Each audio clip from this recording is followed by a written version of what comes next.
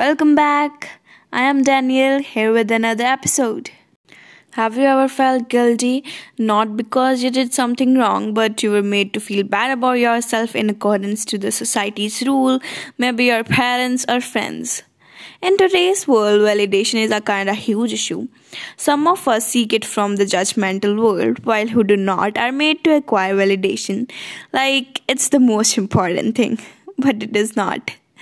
It's important we make choices based on what our heart truly desires, not what is regarded good by others. Unless you're not murdering anyone, obviously. Life's short and don't wait for others' validation.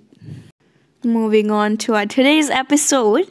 This incident happened with me a few years ago. I was preparing for my pre-medical examinations, and for that reason I had to leave my hometown.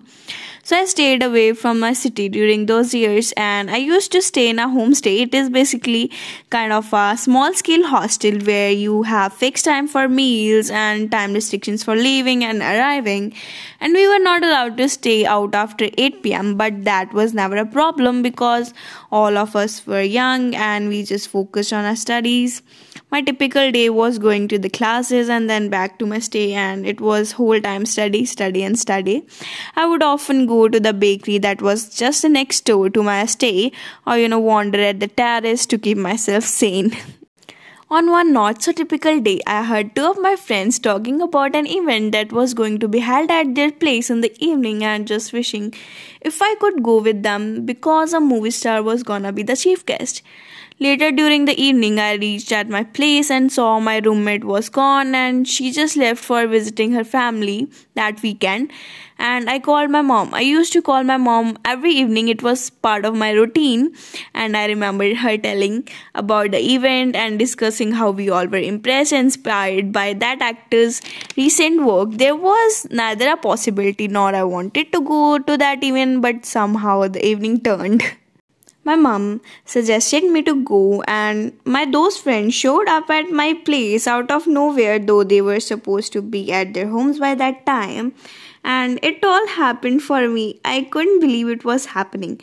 I was allowed to go with my friends after my parents called my guardians and informed that I was gonna go to some religious event held by some of our relatives at their home, and they were like one of our close relatives, and ironically we didn't have any single relative in that city. So I reached their place and the event is delayed.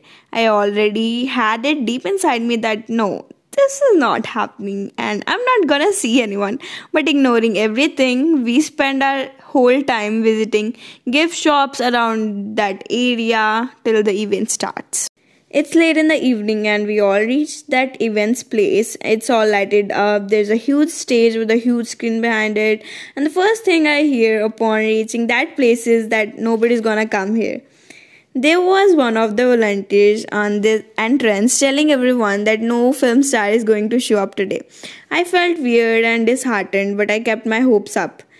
We were waiting for the event to start eagerly, but it kept delaying. So, meanwhile, we started rating everyone that would appear in front of us. After a good 3 hours, we received a personal confirmation from one of the main organizers that no celebrity is arriving tonight.